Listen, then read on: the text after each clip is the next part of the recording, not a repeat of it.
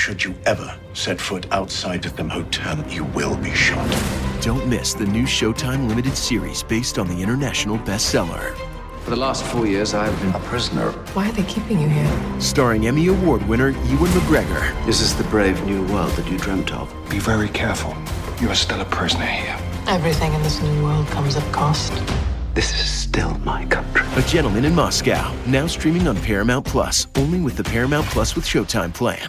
Welcome into Up in the Rafters, a podcast brought to you this basketball season by our friends over at Johnny T-Shirt. Co-hosting this, I'm Taylor Vippolis, and this year I'm joined by national champion, the most outstanding player of the Final Four, a Carolina basketball legend, the ACC Network's Joel Berry.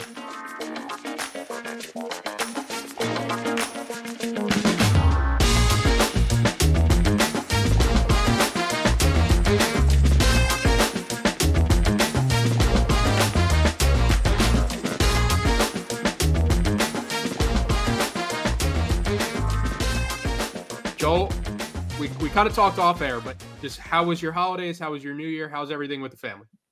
Yeah, everything was good, man. We stayed around Charlotte, went to the in-laws. So that was a lot of fun.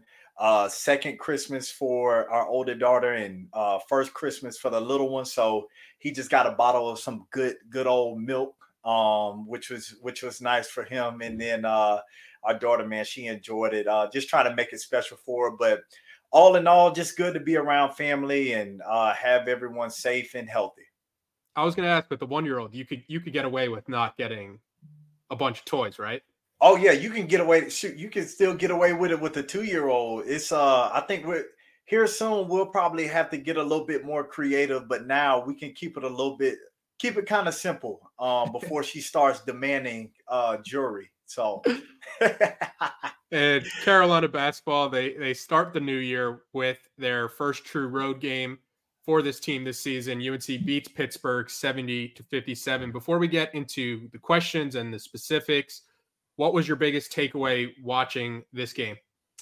Yeah, I think it was it wasn't the most exciting win and it wasn't clean in any way, shape, or form, but I think it shows that this team can win in different ways. And, they didn't shoot the ball well. I mean, they didn't, they came out and were 0 for 10 from the jump. But I just thought that once they got it going, it wasn't pretty, but they were able to get the job done. And sometimes during the season, you need those type of wins where it's not the prettiest, but you are able to learn different things that you can do as a team and learn how to kind of muck the game, or when the game is mucked up a little bit, how to be able to continue to propel. So overall, I thought it was a good win. And honestly, anytime you can get a road win, it's always beneficial for the resume. Yeah, and especially against a Pitt team where Carolina had lost 3 straight games. Yeah. In this series against Pittsburgh. Why do you think Carolina has struggled against Pittsburgh in this series recently? And what did you kind of see from this team to kind of think that they can be different? Yeah, well, last year, I mean, Carolina ran into a really experienced Pitt team. I mean, it was probably one of the most experienced teams Jeff Capel has ever had. And they just had guys who knew their roles and, they didn't go as deep, but they just had really veteran guys. And then the physicality and the way that Pitt gets after you defensively, they can make it tough for you. So I think with the struggles last year that Carolina had, they had to play a part into it, into why they struggled a little bit. But man, it was a good win. And I thought that they played, like I said, I thought they played really well. Typical Pitt team, physical, mucking the game up, but they were able to surpass them. So I think in the past, that was a little bit of the problem, is just that physicality, and then Pitt having a really experienced team last year. You have this Pitt game it's a couple of days after Carolina beats Charleston Southern, and this team is coming off that extended break for the holidays. As a player, what is that time off like? And then having to pick it back up knowing that you're about to get into the heart of your schedule. Yeah, it can go one or two ways. Your team can come back motivated, ready to go after spending some time with family, getting home and getting some of mama cooking. That always gives you a newfound energy. Or you could come back and just be very, lethargic. But And I guess kind of coming out into the game, they missed 10 shots in a row. So it kind of took a little bit for them to get it going. But I think it's great for guys to be able to go home and get a little bit of time with their family. You sacrifice so much, and just being able to get home, get some of that family time, and then come back, it does give you a little bit more energy. And then you want to get back. You're ready to get into ACC play, and get the season moving forward. But like I said, it can go one or two ways. And I thought in the game, in the beginning of the game, you saw a little bit of rust, but they got it going. And you mentioned it at the start of the podcast, how difficult it is to win in the ACC on the road. We hear about that all the time. How do you put into perspective how challenging it is to win on the road, no matter who you're playing in this conference? Yeah, well, when you look at it, you think about your freshmen, and you think about them going on the road, learning how to be able to travel, learning how to do those different things. I think those are like overlooked aspects of just being, quote unquote, a professional. And so you talk about learning, being able to travel, being able to stay locked in, not having your crowd behind you when you do go 0 for 10 starting off the game, trying to find that energy. You have to bring that yourselves. And I think that's the biggest part of playing on the road, is that the crowd energy, and then just being able to silence the opponent's crowd and not allowing them to get into a rhythm where they can then get their crowd behind them, and then the momentum is flowing. So just being able to approach the game in a way, be a professional, learn how to travel, but also being able to bring that energy. And it's really a collective. It's not only just about the guys that are playing on the court. It's about the guys on the bench being able to bring that energy, being able to cheer on the sidelines, and as the guys on the court are seeing their teammates cheer them on. All of that goes into playing on the road, man. And it's always a tough environment, no matter where you go. That overlooked aspect of, the freshmen trying to adjust to being on the road and getting up for these road games. Was there anything that helped you from that perspective? Because I think you are right that most fans just think like, oh, you just show up, you play. Right. Yeah, man. It's more than that, man. You talk about having to first stay locked in on what it is that you have to do individually, and then what you have to do as a team. You talk about all the things that you want to do leading up to the game, that scouting report. So now being able to retain that type of information, and that's part of the coaches part, is not necessarily how much the coaches know, but how much can the players retain the information in the scouting report that's being given to them. So making sure that what your principles are, what is it that your opponent or the person that you are guarding is able to do, and everyone is able to do, with them being able to switch. But you got dinner, you got snack, you're watching film. So during that whole time, it is on the road, but you got to be able to stay locked in. And you really have to come together as a team. You only have yourselves. So being able to come together, make sure that everyone is locked in, that's the aspect of it. So just being able to tune in and stay in tune with the scouting report and what you want to do as a team. Yeah, the Carolina team against Pittsburgh, they start off slow offensively. They missed their first 10 field goals, but this team has been tested this season without question. According to Ken Palm, they've played a top 20 strength of schedule through this point. So it is a battle-tested team. And then I think there's a few things that Hubert Davis mentioned that they kind of, hang their hat on even when their shooting isn't going well, and it's defending, rebounding, and taking care of the ball. How much do you think just going back to the basics and being a team that has played a top 20 strength of schedule help them overcome maybe not their best shooting night to start that game against Pittsburgh? Yeah, and that's what looking at last year, they weren't that good defensively. I thought they were pretty bad in that area. And it affected, the way that they played defense, or the way that they shot the ball affected how they played on defense. And that really shows the maturity of your team is how can you, how can you remove yourself from how you play offensively? Like, you go on the other side of the ball. That is something that you have control over, your effort, your intensity. On the defensive end, you have control over that. That doesn't take any, sometimes the ball just doesn't go in the basket. But when it comes down to defense, that's all something you have control over. So them just being able to really lock in on the defensive end, I thought that was huge. And that's why I made the point of just being able to win in a different way. And to your point, not being able to shoot the ball, but still being able to show up defensively and get after it. And that's what really kept them in this game, is that when those shots weren't being made, it wasn't like Pitt was making a ton of shots as well. They were still defending. When you look at the percentages, Carolina only shot 36 and Pitt shot 30% from the field. So that goes to show that they were defending in the midst of them not being able to hit shots, which is huge, because you will go into games where you won't be able to make shots, but you still have to show up defensively. So I thought that was something that that impressed me.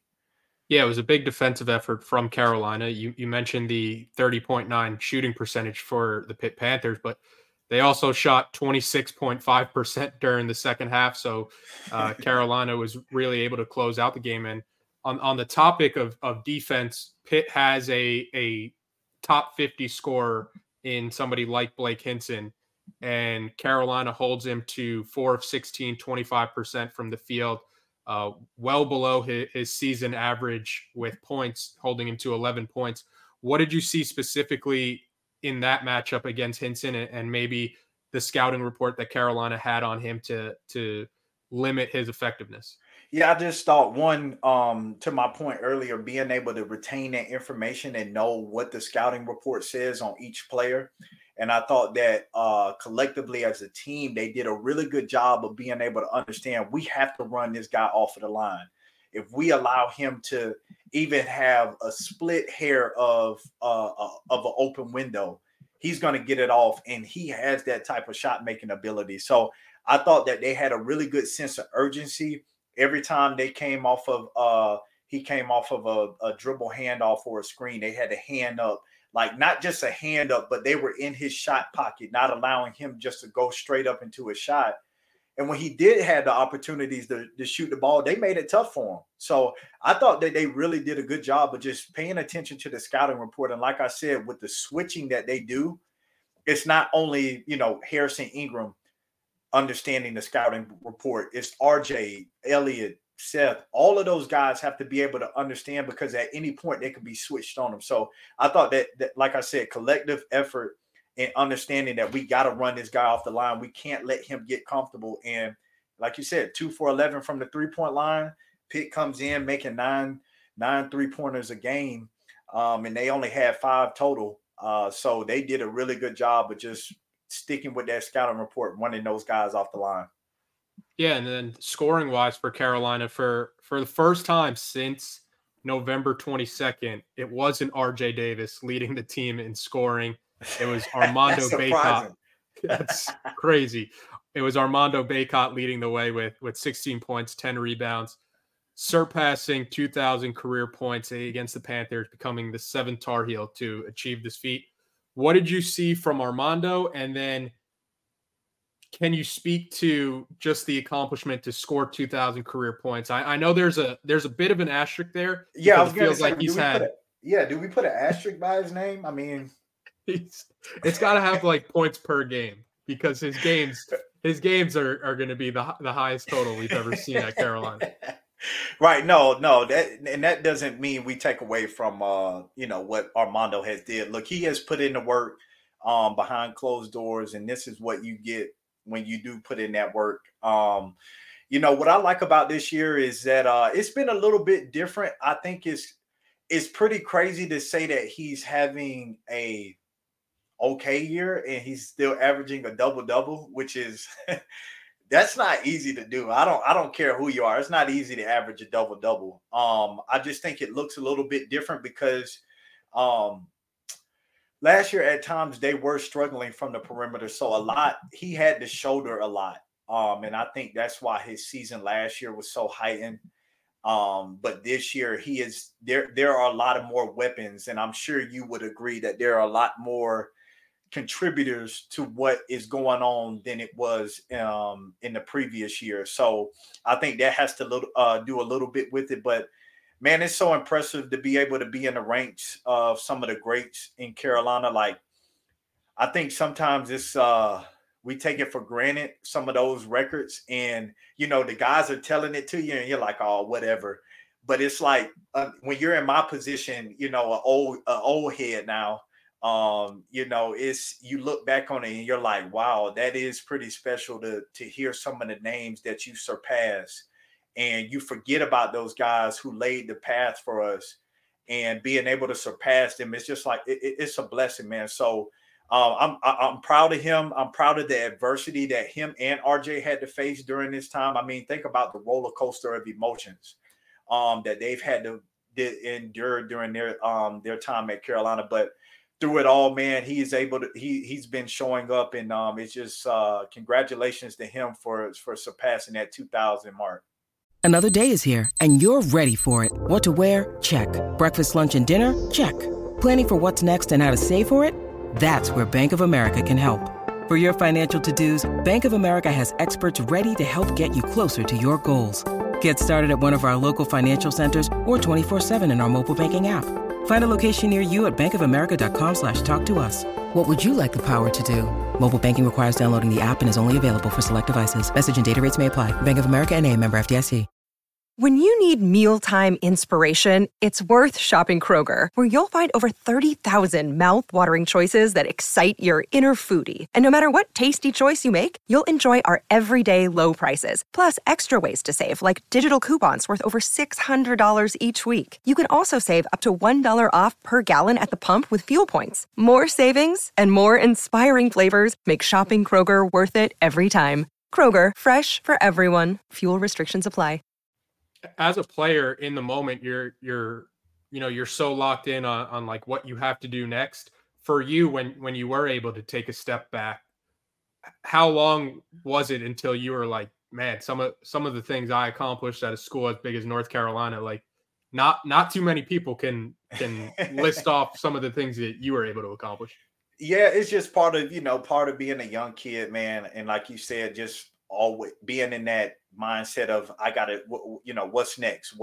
And that's kind of how it is during the season, is moving on to the next thing. But I will say, man, I still look at some of the videos, and I think it took especially when I got in the G League, I was just looking back at some of the moments. And you really it gave me goosebumps, like hairs were standing up on the back of my neck, because you don't realize in the moment like how special that is when you're looking around and you got the fans standing up and you got people cheering for you. You got little kids cheering for you, little kids looking up to you, aspiring to be like you. You really don't get a chance to see that in the moment until you leave, and you really get that appreciation. So it took a little bit, but I still look at some of the videos. The only one that I can't look at is Villanova. Yeah. I'm right there with you. I've seen that game too many times. It's one of my least favorite parts about March Madness, because I know they're going to play it. Right. I can't find the remote fast enough. Right. Oh man. But with this Carolina team, it has been predominantly RJ Davis leading the team in scoring. Occasionally you'll get a big Armando Bacot game, but they do have other big time scoring options when you're looking at this roster, whether it's Cormac Ryan, Harrison Ingram, Seth Trimble lately. Similar to your 16-17 team, where some nights it could be Kennedy, some nights it could be you, some nights it could be Justin. What does it do for a team that does have multiple options that can lead the team in scoring any given night, depending on who's hot, who has a better matchup, kind of things like that? Yeah, I just think that's part of the balance that they have last year. And when I was talking about or the balance this year, and what I was talking about last year, they were kind of lacking that balance. So it was easier for teams to go into the game and scout them, being able to get the ball out of Caleb's hand or get the ball out of RJ hands by blitzing the screens and double teaming and making someone else make a play. But this year, it's hard for teams to do that. Like, they have to be honest all around the court.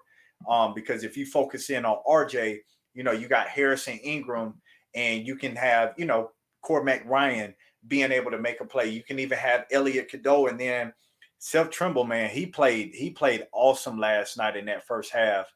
Just had a complete game, really.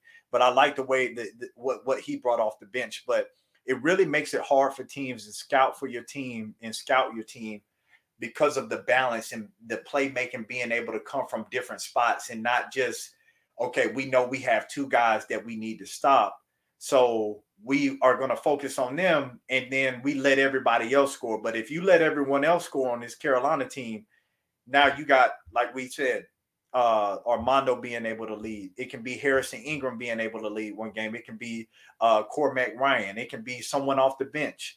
So I just think having that balance really makes teams have to play you honestly. Quick break to remind everybody about our friends over at Johnny T-Shirt. If you're going to be in Chapel Hill, you could visit them on Franklin Street. If not, you could visit them at johnnytshirt.com. Start the new year off with some new Carolina apparel as basketball season gets underway. They have everything you could possibly want. The jerseys, the hats, the T-shirts, you name it, they've got it. They've got the cold weather gear as we get into January and February, so bundle up with some Carolina gear at Johnny T-Shirt. It's great people, great customer service, and don't forget, Inside Carolina premium subscribers save 10% off their orders. One of the players we just mentioned, Seth Trimble, I think deserves, his own question, his own shout out. He goes for 10 points. He's one of the best two-way players for this Carolina team with the way he defends, and you know what you're going to get from him, especially when the team has off shooting nights. Like, Seth is a plus great defender for this team, and when you're playing with a bunch of people who can score, he is a great option because he doesn't have to do a crazy amount on offense, but what he does do on offense, the driving, the attacking the basket, and then obviously the defending. What have you seen from him as he has kind of taken this sophomore leap? Yeah, I know people won't like hearing this mentioned on this podcast, but last night during the Duke Syracuse game, I thought Jay Williams said something about great about what Coach Shire said about, it's not about just being able to be good in your role, it's being able to crush it in your role. And I thought that was well said, because it's hard for some players to really crush it in their role and what they're asked to do. And I think, and I'm sure you see it too, and I know everyone else sees it. And if you don't, then you're not looking. But he really does look like he's accepted his role as what type of player Carolina and Coach Davis and their staff wants him to be. I thought that last night he played with really good pace, really good rhythm. That alley-oop was crazy. The way that he was looking in the rim and just threw it in. Like, it was crazy. Two of the best dunks so far in the season for them, with Jalen Withers and what he did. But I really do think that he's accepted his role and he's crushing it in his role. Just knowing, like you said, they don't ask much of him. They just say, hey, get in there. We know defensively we need you to be a pest. We need you to hound the ball, because that is what you do. Offensively, if you have a lane to get to the basket, use that athleticism. He hit a three. It was, under duress. He had to get it up. It went in. But his game is getting to the basket, using that athleticism, using that quickness. But I think he's crushing it in the role and very comfortable in what they ask him to do. How difficult is it from a player's perspective to say, I might envision myself in this role. I might envision myself like starting or getting this many shots and being this type of contributor for a team. But then a team comes back and is like, no, this is your role. This is what you need to be good at. And for this team to be their best, like, this is what we need from you. And and that dynamic. Yeah, I'm gonna keep it real. It's coach. Forget what you saying, man. I am a shooter. I come here to shoot. That's what I want to do. But eventually, that padded seat will teach you a lot. So it'll teach you a lot of things when you're sitting over there pondering on how to get there, how to get out there on the court. So I really do think that it's tough, man. It's really tough, and it's one of those things that you have to accept. I mean, you look at the NBA. Everyone aspires to get to the NBA. That's what everyone goes to college basketball to do, is to take that next step. Those guys getting paid a lot of money to just be good in a role. And so my thing is, I sometimes I can't understand why guys can't accept a role in college basketball, and now y'all are getting paid, so it's just like, I can't understand that, but I can't understand from the fact that you believe in yourself, you have confidence in what you can do, you know yourself, and you should know your game better than someone else. But sometimes a little change does need to be there. You need to understand that it's not about just the athleticism. It's not about you making the shots for yourself. It's about, what can I do and what can you do for the team to put the team in the best situation to be able to be successful. And it's not the easiest thing, but I think that's a testament to the coaching staff. And I think it's a testament to Seth being able to understand, like, this is my role. I am going to kill it, because since I have been killing it, I've been getting more time on the court and I've been producing. So hats off to him for being able to make that mental shift, because not a lot of players can do that. With NIL, you mentioned the getting paid aspect. Have you had any time where you're like, man, I missed this window by like 5-10 years? Like, I would be rolling in money right now in Chapel Hill. I mean, I think about it all the time, but I also have this, like, I also think about my time my freshman year, when I literally went back to my room and I called my parents and I said, I think I want to transfer. Like, this isn't it. If I had the rule now, I could have just went ahead and transferred, put my name in the portal, or waited until after the season. So I guess that's a little different than the NIL. But I probably, thinking about the NIL, I wouldn't have, if it was then, I wouldn't have gotten as much, because I probably, there's no telling what would have happened if I transferred something else. But making it to 2 national championships, like, man, I just want to stop talking about it, because it's making me a little emotional. Sometimes you need the struggle, though, to build the character. Like, sometimes you need those moments where you're like, I'm about to swipe my debit card. I don't know if it's going to go through. But I'm going to give it a chance, though. I'm going to give it. I don't know if overdraft going to kick in or what, but I'm going to give it a chance.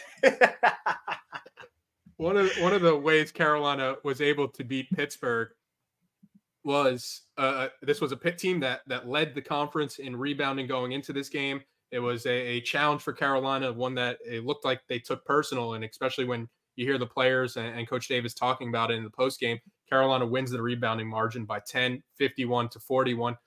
What did you see there, and the challenge that Hubert Davis kind of made to this team to be more physical and to be more tough? Well, I think that was the emphasis, because Pitt does play some really big lineups. Like last night, they had the Guillermo Diaz brothers out there, who were both footers. And then they had Blake Henson. They had Carrington out there. So, I mean, that's running 6'7", 7 footers. I mean, that's a lot of size out there. So the only way that you can combat that size is you have to be able to stick your nose in there, get a rebound as a guard, be able to block out. And what we used to talk about all the time is, I think the concept of blocking out is, okay, I got to block out and then I have to go get the rebound. But sometimes blocking out is just, let me block out and then maybe someone else can get the rebound. So I thought they did a really good job of neutralizing Pitt on the boards, especially offensively. And then, I mean, Carolina, being able to get some offensive rebounds, getting second chance points. I think they had 15 second chance points to 1 point for Pitt. So they didn't allow Pitt to get those second chance points. And, with rebounding, that opens up the one thing you don't want to give up against Pitt, and that's 3-pointers. The easiest time that you can get a 3-pointer is off of an offensive rebound. So being able to limit them offensive rebounding, limiting them to 1 point, I thought that was huge for Carolina, and they'll need to do that every single game, being able to block out and being able to give Armando some help down there rebounding the ball. Yeah. After the game, Hubert Davis said rebounding is the number one determining factor to allow you to have success out there on the floor. This Pitt team, like you mentioned, 3 7-footers on their roster. Somebody like Hinton has great size. What is that like out there when you are faced against size and the lanes might seem more clogged and you're looking at the basket and you're like, I can't even see the basket right now because of this big guy in front of me. Yeah, and I can't see the basket. It looks like there are 10 people out on the court, but like this optical illusion of like, you're like, what is going on? I still think about the Florida State team that we played that kind of resembled the size that Pitt can have on the court at times. When you're looking around, like there's no space to do anything right now. But I thought they did really well. And, part of that is just one, being physical. And then 2, it's just a mindset. It's an effort. It's a mindset to put in the effort and have that effort to be able to do something that is essential to winning the game. And like you said, Coach Davis said it was a big part of what they did in this game. But I mean, moving forward, talking about Clemson coming up, they have size as well. So you have to be able to box out, and you have to have a collective effort on the board. And it really is a determining factor in really close games when you, especially against good teams. Before we wrap up, a big shout out to our friends at Congruity. Congruity is a North Carolina-based national coverage, local presence company with personal support straight from the Tar Heel State. Congruity is empowering small and mid-sized business owners with HR and payroll outsourcing, enabling you to grow your business while they take care of your greatest assets, your people. And they are doing it with top-of-the-line technology and services for every stage of your business's growth with a state-of-the-art online platform. Congruity, they are obsessed with customer service where they become part of your team. They do the heavy lifting, providing essential admin support with a single point of contact and support available on demand with services that are tailor-made for you, transforming your organization. Congruity has helped hundreds of businesses improve and enhance their day-to-day lives, level up your HR capabilities, save money, unlock game-changing growth. Visit congruityhr.com/Tar Heels to learn all about Congruity. Fill out a quick form to be connected to their consultants, and they'll give Inside Carolina listeners or viewers a payroll and HR assessment for free. That's congruityhr.com/Tar Heels, congruityhr.com/Tar Heels. All right, back to the episode.